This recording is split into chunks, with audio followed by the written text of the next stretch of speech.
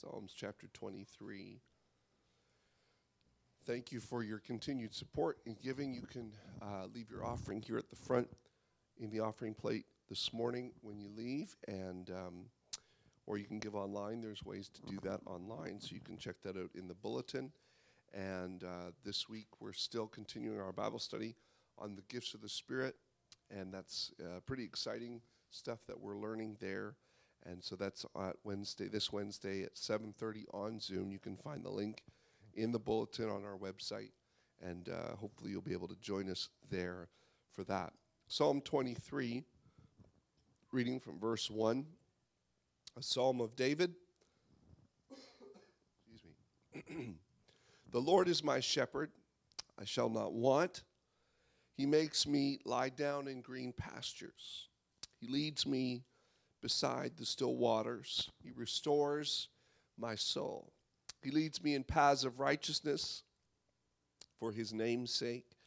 And even though I walk through the valley of the shadow of death, I will fear no evil. For you are with me, your rod and your staff, they comfort me. You prepare a table before me in the presence of mine enemies, and you anoint my head with oil, my cup overflows. Surely goodness and mercy shall follow me all the days of my life, and I will dwell in the house of the Lord forever. Would you pray with me and ask God to reveal his word to us afresh this morning? Lord, we thank you for your presence. We thank you, God, for what you're doing in our church today. Lord, I pray a revelation, fresh understanding of your word to comfort and to strengthen and to drive us closer to you and bring us into greater understanding of your will for our lives. In Jesus' name, amen. You can be seated this morning. The Psalms, the book of the Psalms, is a collection of poems and songs that are sung and prayed by the Jews. It is their prayer book. It is their song book. It is what they use to give voice to their prayers unto the Lord. They're not all written by one author. The Psalms are not all David's writings, although David did pen about 71 of them. But 71 of the 150 songs that are written in the book of Psalms are written by David, and this one we read this morning is a psalm of David. Some of the other authors of the Psalms in the book of Psalms is the sons of Asaph, Solomon, Moses, Ezra, and the sons of Korah, others who also wrote and penned these words. And the basic theme of the Psalms is prayers, praise, repentance, deliverance. There's messianic psalms, so the God fulfilling his promises kind of psalms, and really it's not avoiding life's trouble. What I love about the Psalms is even within the same psalm, you'll find the highs and the lows of life in the same one. You'll find questions and confessions of trust amidst uncertainty. The Psalms don't sugarcoat anything. Sometimes I go to the Psalms for comfort, and I leave more depressed than I was when I first started reading, because I read about people who are descending and making their bed in the pit of hell. And so I'm just like, well, that's not super comforting. But I also read where they ascend to the heavens. And even though they're in the heavens or they're in the bed of the pit of hell, the presence of God is there. And so amidst the trouble, there is an assurance that God is with them, that God is for them. Psalm 23 is a popular psalm. It is actually a beautiful piece of poetry. It's very melodic even in its translation into English. It's just beautiful, the way it's written and the way it's penned and the words and everything just flows very nicely together. Many songs have been written with these words that have been penned to exalt and give praise to God. But I think, it's just the nerd in me that looks at it and goes, I wonder what it looks like from David's perspective, because I read it and I get certain mental images when I read the Psalms, and especially Psalms 23. It's very metaphorical, right? The Lord is my shepherd, painting God in the image of a shepherd, and that makes me a sheep, right? And that's not real. I'm not really a sheep. Although, well, no, I'm not going to go there. It's very metaphorical, right? It's a metaphor for something, and the same way that the shepherd cares for his sheep, the Lord cares for me. It's what David is describing. He's bringing these two worlds together, and he's comparing and contrasting the beauty of God and his ways in with the way that we live and the way that we are, and how we can have a relationship with him. Now, I have a slide that's going to help illustrate some of this for me and hopefully bring you along with me this morning. But when you study out the Jewish shepherd, because every culture does it a little bit differently, although they have very similar practices. But for the shepherds in Israel, shepherds tend to be nomadic in nature, meaning they don't put their roots down too deep anywhere. They travel, and while they may have a home base that they come back to, when they're grazing their sheep, because of the nature of the climate, they really have to travel quite a bit. And so shepherds, if you want to throw that first picture up there, are typically very young. Shepherds are very young. They're not old men per se, and rather, not that old men cannot be shepherds or anything like that, but typically the older men would stay back at home base or at the camp and tend the camp, tend the home, care for the matters of the camp, while the younger shepherds would take the sheep out into the fields and into the grazing pastures, and they would tend to lead them. And so it was with young David. You can click through the first couple slides there. He was young as a shepherd. He was the youngest of his brethren, and it's interesting when you read the story of David. Now you can understand what is David doing out with the sheep while all the older boys are at home, because typically the younger ones were the ones charged to go out in the field and tend the sheep and take care of the sheep. And so it was, David's father was at home when the prophet Samuel came to anoint the next king of Israel. In fact, they had to go get David out of the field because they brought all the older boys home and they left the younger one out in the field. Now, that's really counterintuitive to our culture. I think we would tend to bring all the young ones home and leave the older one out there, the more responsible. But the younger you were, the more apt you were to go out and be in the field. And grown men rarely travel with the flocks. It was often the young boys and the young men that went out in the field. Go through the next couple pictures there, just showing you pictures. This is a real picture in Israel of shepherds leading their sheep through a crevice or rock crevice, and it's hard to see it, but those shepherds there are quite young looking. They're not old, haggard men leaning on their staffs. They're young. They're spry because the terrain requires lots of agility. And so when David was young, he learned that the Lord was a lot like his shepherd, that David would spend time in the fields caring for his flock. Go to the next one, if you will, please. David would spend time in the fields caring for his sheep and meeting their needs and tending to them. And while he learned at a young age what it was to be a shepherd, he was also learning something about God. And he began to pen these words: the Lord is my shepherd. The Lord is my shepherd. I'm the one that needs guidance and direction, and the Lord is my shepherd. Later on, he would lead a nation of people, and not just shepherd a flock of sheep, but he would shepherd the people of God as a king. But for now, he was learning the throes of caring for the sheep. And in this, he was learning how God cared for them. No doubt one of the first things that David learned as a shepherd was the importance of the sheep knowing the voice of the shepherd. Over time, the shepherd's voice, as the sheep grow and become familiar with their shepherd, they learn to trust and depend and rely on the direction of their caretaker. Shepherds sometimes use dogs and other animals to help corral the sheep and keep them together, because sheep tend to wander. Sheep tend to just keep going, and they're liable to go off the edge of a cliff. They're just, mindlessly grazing and going along, doing their thing, not really aware of the dangers around them. And it was important for the sheep to learn the voice of their shepherd.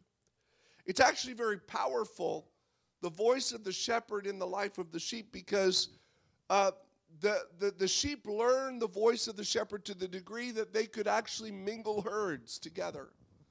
They could easily, shepherds for the sake of safety, safety in numbers and more eyes watching the flock, they could actually combine flocks together, graze for a while, or come together at nighttime. And then in the morning, the shepherd would utter his specific whistle or call, and the sheep would separate. The sheep would go with their shepherd, and the two groups would go in separate directions, and not one sheep would be unaccounted for. The sheep would know the voice. And so it's interesting because Jesus actually uses this illustration in John chapter 10, verse 2. He says, "He who enters by the door is the shepherd of the sheep. And to him the gatekeeper opens, and the sheep hear his voice, and he calls his own sheep by name, and he leads them out." Jesus was using this same illustration. At nighttime, they brought a bunch of herds together and put them in the same area. But in the morning time, the sheep would hear the voice of the shepherd, and they would leave their place of safety and leave their commingling of other groups, and they would follow their shepherd. Verse 5 says, "A stranger they will not follow, but flee from him, for they do not know the voice of strangers." Now you might think, okay, well this is just, is it really like that? Well, there's a little video here. This is a modern shepherd, probably in Ireland or somewhere, just by the nature of the thing. And you'll watch as he stands. Go ahead and play it. He's just standing there and he begins to utter a call. Listen.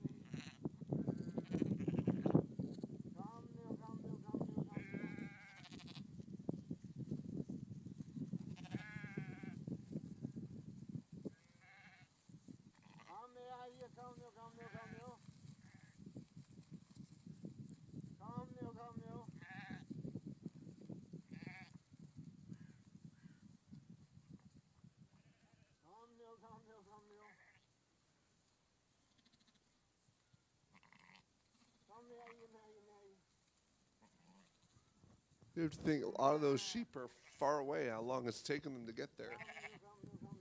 But all he did was utter a little call. And before you know it, he's surrounded. He's surrounded by his sheep. They're spread all over the countryside, going in different directions. But here they are, coming to their shepherd, because the sheep know the voice of their shepherd. They know what he's going to do. He's going to provide for them. He's going to take care of them. All he had to do was call. All they had to do was utter a little voice, a little call, and over time, they eventually came. They came because the sheep know the voice of their shepherd. And this is how David experienced life. He lived in this kind of setting, in this situation where he could just call his sheep and they would come running. And so David began to realize that it's much in the same way with God, that God speaks and God utters his voice, and his people, those who are attuned to his voice, know the voice of the shepherd. They don't kick up a fuss that their shepherd is calling them. They simply come because they hear the voice of their shepherd. John 10:3, Jesus says, the gatekeeper opens and the sheep hear his voice, and he calls his own sheep by name. He has a name for them. He has an identity for them. He calls them by their name and by their identity, and they scatter randomly throughout the day. But when the shepherd calls, they come home. They come home. Shepherds were known to keep a little sling next to them or tied to their pouch, their belt. And if a sheep was way too far away that the shepherd could not hear his voice, he would simply pull out his sling and take a little pebble and fling it out all the way, and with a tremendous accuracy be able to hit that sheep that was out of range of his voice and get the sheep's attention and call again, and the sheep would eventually turn around and hear the voice of his shepherd and come. And it really reminds me of that verse in Isaiah 59:1 that says, behold, the Lord's hand is not shortened that it cannot save. His ear is not dull that he cannot hear, because he is my shepherd. He can reach me wherever I am, and he can touch me where I am and call me and beckon me. And if the Lord is my shepherd, then I know I will not lack. I will not be in want. In other words, my needs will be taken care of because the shepherd loves me. His job is to take care of me, is to provide for me, and I will not really lack anything that I need. Now, there may be things that I want, but when it comes to the things that I need, the shepherd will always provide for what I need. And it's really illustrated in the very next verse, Psalm 23, verse 2. He makes me lie down in green pastures. He leads me beside still waters. And this is where we diverge a little bit between a Jewish shepherd and maybe a North American or European shepherd, okay?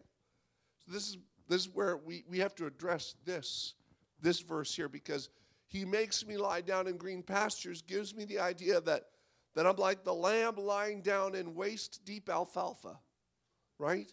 Go ahead and put the next couple pictures up for me, Grace. We have this picture of lambs, go ahead to the next one, lying down in beautiful green grass, deep and lush. Maybe there's another one there you can throw up there. Yeah, just like almost hidden by how much he just makes me lie down in the nicest, quietest, most luscious pasture that everything I need is taken care of, and I'm wealthy beyond my years, and I'm wise, and I'm taken care of, and I'm whole, and I'm fat, I'm not hungry, I'm just got everything that I need because my shepherd takes care of me. And while that may be true, that statement, he makes me lie down in green pastures, this is the image we get. The reality of what David was thinking of when he said this was something a little bit different. Go to the next picture. See, in Israel, there's three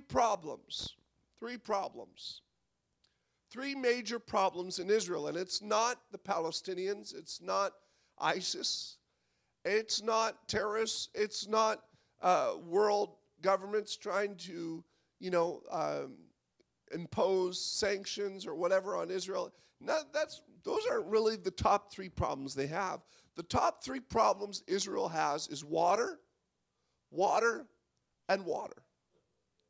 Those are the top three problems in Israel: water, water, and water. Because they are in a desert climate. If you don't have water, you don't have food. If you don't have food, you don't have the resources to supply for your nation, let alone your army. So, ISIS can come along, but if you don't have water, you can't fight ISIS. If you don't have water, you can't feed your nation. You can't feed your nation, you've got to import more than you want to maintain yourself. Well, then that opens you up. That puts you at a disadvantage. So water is the most important issue in Israel. And there's no green pastures in Israel, by the way. What we would consider a green pasture. And anywhere that is lush enough to be a pasture is farmland, because it's so valuable. Because water is such a commodity, such an issue. If there is an area that is lush and green and beautiful, it's automatically constricted to farms or orchards or something. It's not meant for grass to feed sheep. No, sheep have to actually go to a place called the Negev, the desert. And they have to pasture in the Negev. And if you want to go to the next picture, you'll see this is what David called a green pasture. Now, you look at that and say, Pastor, there ain't a lot of green on that picture. There's a lot of browns and yellows and gray and blue, but green is not exactly something you see. Well, it might be hard for you to see it, but all these what are maybe dark brown or black dots is actually the grass. And so when David looked out over his area of feeding, this is like near Bethlehem where David was from. He's looking out over his pastures and he says, the Lord is my shepherd. I shall not want. He makes me lie down here in green pastures. Go to the next picture. Since this is not a sand dune, this is actually a grazing hill. These paths that are cut into the side of the hill were cut there by sheep and goats, grazing on the hillside. In certain times of the year, this area of the Negev desert blooms a little bit. And by blooms, I mean it turns a slightly greener shade than brown. Because the rains from the Mediterranean, the hot, moist, humid air blows across, and that moisture condenses in the crevices of the rocks. And if you go to the next picture, next one, the sheep graze on the sides of these mountains on those little pathways. And one sheep will graze on a pathway above, and another sheep will graze on a pathway below, and they'll kind of co-graze the middle section a little bit as they go along. And in between the rocks grows, if you next picture, please. In between the rocks grows this little tufts of very nutritious grass. Go to the next one, if you will. And while you look at it from a distance, you can't really see this grass, but there is actually quite a bit of this kind of grass. Go to the next one. Growing in between the rocks to where camels and sheep can graze and actually get all of the nutrition that they need from this hill itself. Next picture. This particular bit of grass is growing out of the side of a rock, and there's little tufts of it everywhere around under a rock or beside a hill, and it's all over the place. And so David looks at this and says, the Lord is my shepherd, I shall not be in want. I may not have overabundance. I may not be a billionaire or a millionaire, and I might be. But whatever the case is, like the shepherd, he goes to the hillside and he's able to look at it and say, there's enough here for my flock. I'm going to provide for my flock. I'm not going to be waist deep in alfalfa or neck deep in tall, lush green grass. And everything may not be perfect. There may be days where there's less tufts of grass than others. But I can look at a desert hill and call it a green pasture because it's where my shepherd is leading me. It's where my shepherd is directing me. See, David is trying to point out the fact that life sometimes looks like a barren desert. And you can look at a situation from the pulled back view and say, there's not a whole lot there. There's nothing really good about this situation. But the closer you get to the situation and the more you open your eyes to the reality of the presence of God and the hand of God in your life, you'll begin to find that God has provided you a little tuft of grass here and a little tuft of grass over there. And you may look at it from a distance. Before my dad got a heart attack and passed away, I would look at the idea of losing my parents as a barren wasteland, a desert, of something I didn't give a lot of attention to because it was pretty much the worst thing I could ever think about, and so I never thought about it. But when it happened, I found myself in the middle of a desert, and I had to start looking around for little tufts of grass. And sometimes it was just day by day, looking for a little tuft of grass here and a little tuft of grass there. And it wasn't much. There was no overabundance, but it was just enough to get through the next day. It was just enough to get through the next situation. And God always provided. He always came through. And you look back over it now and you say, look at the green pastures we just came through. But if you would have asked me before looking at it, I would have said, that's not a green pasture. That's a desert. But when you get into it and you know to trust your shepherd, you know to trust the Lord because the Lord is your shepherd, you're never going to be in want. He's going to make you lie down in green pastures. He's going to lead you beside still waters. And what are the still waters? Again, our mental image, if you want to go to the next picture, is something like a big lake, maybe, a beautiful, serene, calm picture. Green banks, beautiful, crystal clear waters. But the reality is something a little bit more like this. A little bit of green here, a little bit of green there, and just enough water to get me through the desert. Just enough, a little stream of water. In fact, the second most dangerous thing when you're out grazing your sheep is not so much the hot sun or maybe the snakes or whatever, but it's the fact that you could, if you got caught in any kind of rainstorm, by chance, if you were grazing at the wrong time of the day and the wrong time of the year where a rainstorm quickly propped up, it would very easily, the raging calm, or the calm, serene little rivers become raging torrents of water. Because all of a sudden, water is flowing over ground that is not moist and is not able to hold the water. The water simply runs off in a flash flood.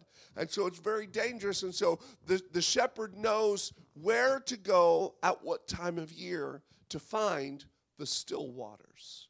Not the raging waters. Not the dangerous zones. The shepherd knows where I'm going to find the most sustenance. And the shepherd knows where to find the safest place to drink water.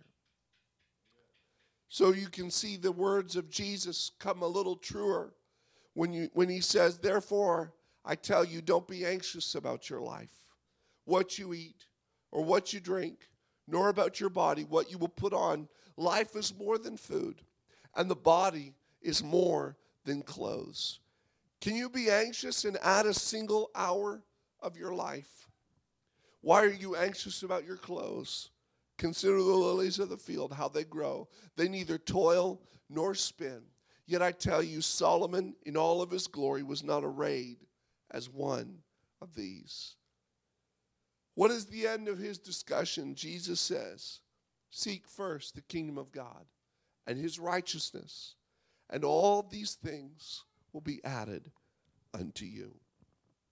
See, he's the good shepherd. He leads you beside the still waters. He leads you in still waters. He provides what you need when you need it, at the right moment, at the right time, in the right place. And you look over a situation and you say, this isn't exactly where I wanted to go. I was kind of hoping for the belly deep alfalfa and the beautiful lake with the diving board off the side of the dock. You know, that's what I was looking for, Lord. I'm not really looking for this desert wasteland, but the closer I trust him, I'll find that I can find just what I need from the location that I'm in. If I'll trust the voice of my shepherd when he leads me beside the still waters. And then I find out that God isn't just going to meet my needs, but the Bible says he's going to restore my soul. Verse 3. He restores my soul. The word soul there is the word nephesh. It's the word for throat. It's not talking about restoring some metaphysical part of your being. He's literally talking about restoring your life force. He's talking about restoring your energy, restoring your vitality. He's meeting your needs to give you enough energy to get through the next set of things that he has for you. And the Bible says he leads me in paths of righteousness for his name's sake. See, the shepherd knew what paths to take his sheep on that would not be too dangerous, but would be the right paths for his sheep to walk. See, how am I restored? I believe God wants to restore you. I believe God wants to restore me when we're weak, when we're tired, when we're burnt out. We need to seek God for restoration. And the Bible says we find restoration in the paths of righteousness. Now, a quick Bible lesson here. We are not righteous because of the good things we do. We're righteous because we've been baptized in Jesus' name. We've been filled with the Spirit of God. God has taken his righteousness and put it onto us. That's what baptism is. It's putting on Christ. It's putting on Jesus. Galatians writes and says, when you're baptized into Christ, it's like putting on a new pair of clothes. You're putting on righteousness. It's not, now God considers you righteous not because of what you've done, but because of what Jesus did. But then the psalmist says, he restores my soul by leading me in the paths of righteousness. So we find out what righteousness is for, because righteousness in the scripture is not just what I talked about. Righteousness is God taking his goodness and putting it on you. But righteousness is also obeying and doing the work and the will of God. So righteousness is also doing the right thing. Righteousness is also obeying the laws of God and following the word of God and the scriptures. And obeying the ways of the Lord. And so I read this and I find that God leads me in paths of doing the right thing, and that is what restores my life. You are restored. Your life is restored when you do things God's way. When you tell the truth instead of lying, it will eventually restore your life. Why? Because a lie begets another lie, and weighs on you. You have to calculate in your brain, how many lies have I told, and how many do I have to continue to tell to keep this particular thing hidden so nobody finds out about it, and it's the snowball effect. Well, that ends up being a lot of mental burden to carry. And they've actually been able to track it on devices, the amount of mental processing you have to do when you lie. It shows up in brain waves, and it shows up in your body temperature, and it shows up on different ways, so they can put you on a lie detector. A lie detector is really just a monitor for your body's signals that you're processing, It's like the computer. When the computer's thinking really hard, it gets kind of loud, right? The fan goes faster. The computer gets warmer. It gets hotter. It's the same way for you. When you're trying to lie and deceive, your brain is acting faster and working harder to keep everything in order. But when you tell the truth, it's just an offload of information. So what is David saying? He says, when I live righteously, I'm living in a way that's going to bring restoration and healing to my body. When you love the way God wants you to love, when you love righteously, it brings restoration to your soul. When you do the will of God and you obey the laws of God, not in order to be righteous, but you do it to walk in the right path so your soul can be restored. Your life force can be restored when you do things God's way. When you live God's way and you walk His paths, your life is restored. When it came to the treacherous parts of the wilderness, the shepherds would have to be very on guard. They would have to watch and keep their eyes open to the sheep and the flock and make sure that they were on the right path so they didn't fall off and hurt themselves. Psalm 5 verse 8 says, "Lead me, O Lord, in thy righteousness because of mine enemies. Make my way straight before my face." God wants to make a straight path for us to walk. And that straight path is the path of righteousness. Psalm 23 verse 4 comes to that part that maybe all of you have experienced at some point in your life. Even though I walk through the valley of the shadow of death, I will fear no evil, for you are with me. Sometimes the shepherd had to take his sheep through a valley. And valleys could be treacherous because of rocks sliding, robbers hiding, snakes, hiding under a rock. And all of these dangers were very real to the sheep. It's such a beautiful phrase until we realize we're not there by accident. The shepherd is actually leading us through the valley of the shadow of death. The shepherd has equated that it's easier to go through this valley of the shadow of death than it is to go around. It's better for the sheep to go through the valley than to go around the valley. And we may look at the valley of the shadow of death, whether it's a death in your family or a difficult health situation or a financial situation, and you look at it and you say, this is a valley in my life of the like that I feel the shadow of death looming over me. David says, even though the shepherd leads me through that valley, I will not fear. Why? Because your rod and your staff, they comfort me. Your rod and your staff, they comfort me. The shepherd's rod was different from his staff. There was two instruments.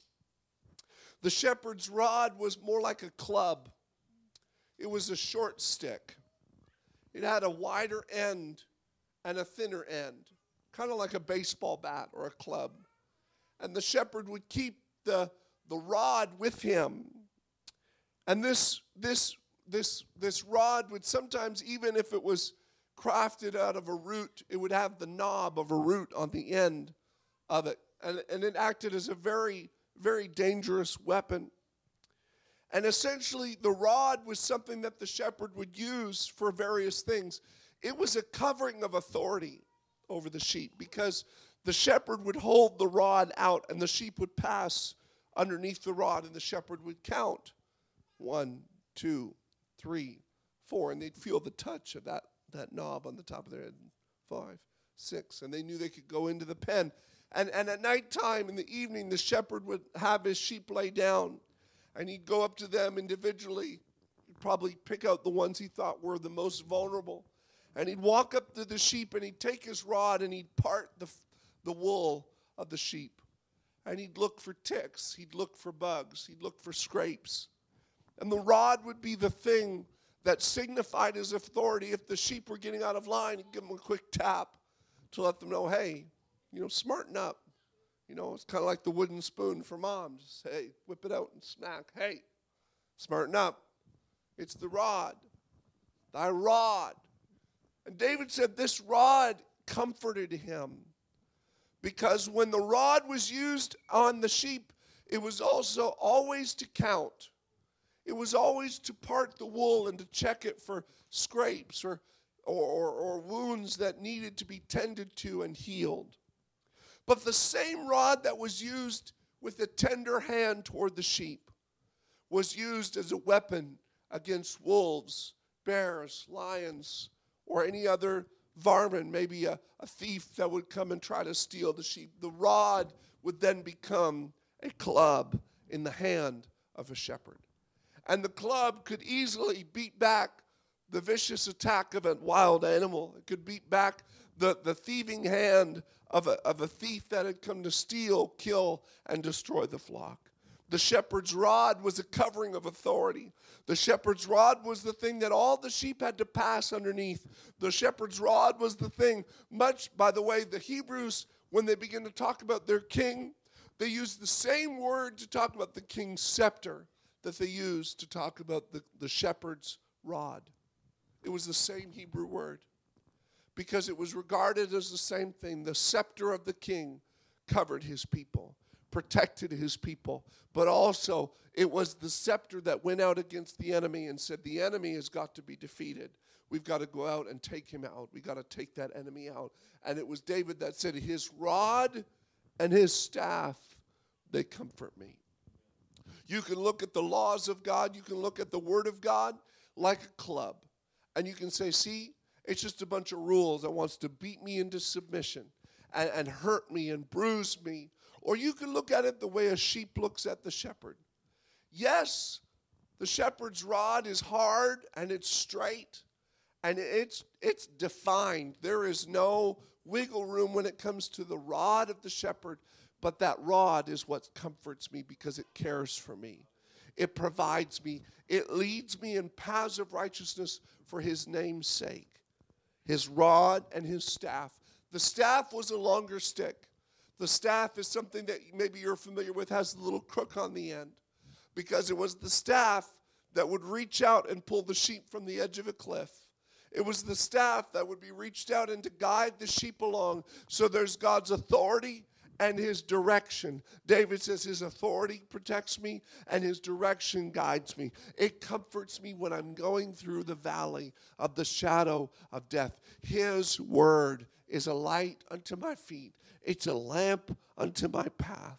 It's his word. It's his rod. It's his staff that comforts me. Can we stand this morning? I don't know what you're facing, what you're going through this morning.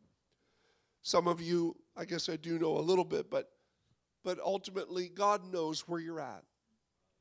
You can trust him. The Lord is your shepherd today. You can take your needs to him. You can take your burdens to him. He's going to lead you in paths of righteousness for his name's sake. I wanted to comfort somebody. I want the Holy Ghost to comfort you today. And for you to know that it doesn't matter what you're going through. There is a tuft of grass somewhere in your valley. There is a still water that God is going to lead you beside. There is a shepherd that's going to guide you by the hand and guide you with his voice. Trust in him. Leave your anxieties with him.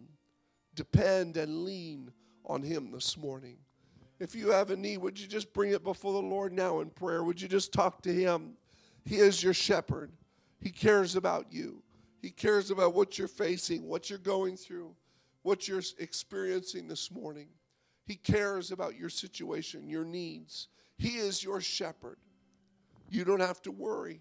He's going to provide everything that you need.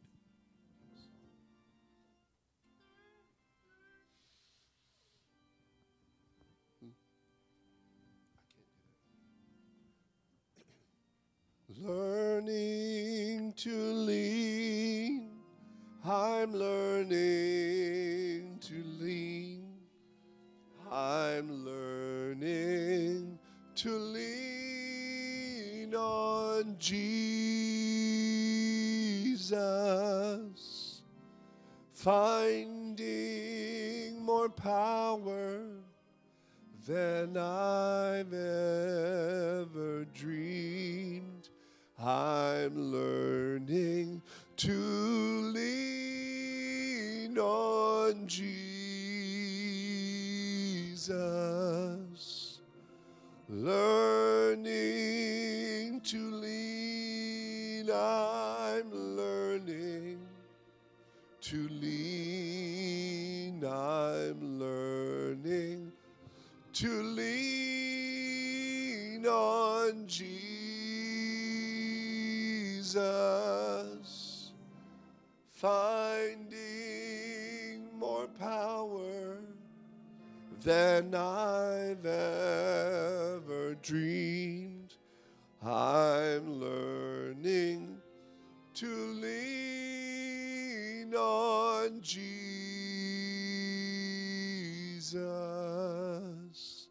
Thank you, Lord, for your presence. Thank you for being our shepherd. Thank you for caring for us, God. You're going to provide everything that we have need of. We shall not want. Your rod and your staff comfort us. You take care of your people. Comfort your people today, Lord. Be with them and keep your hand upon them. In Jesus' name, amen. Sister Barb, the show is yours.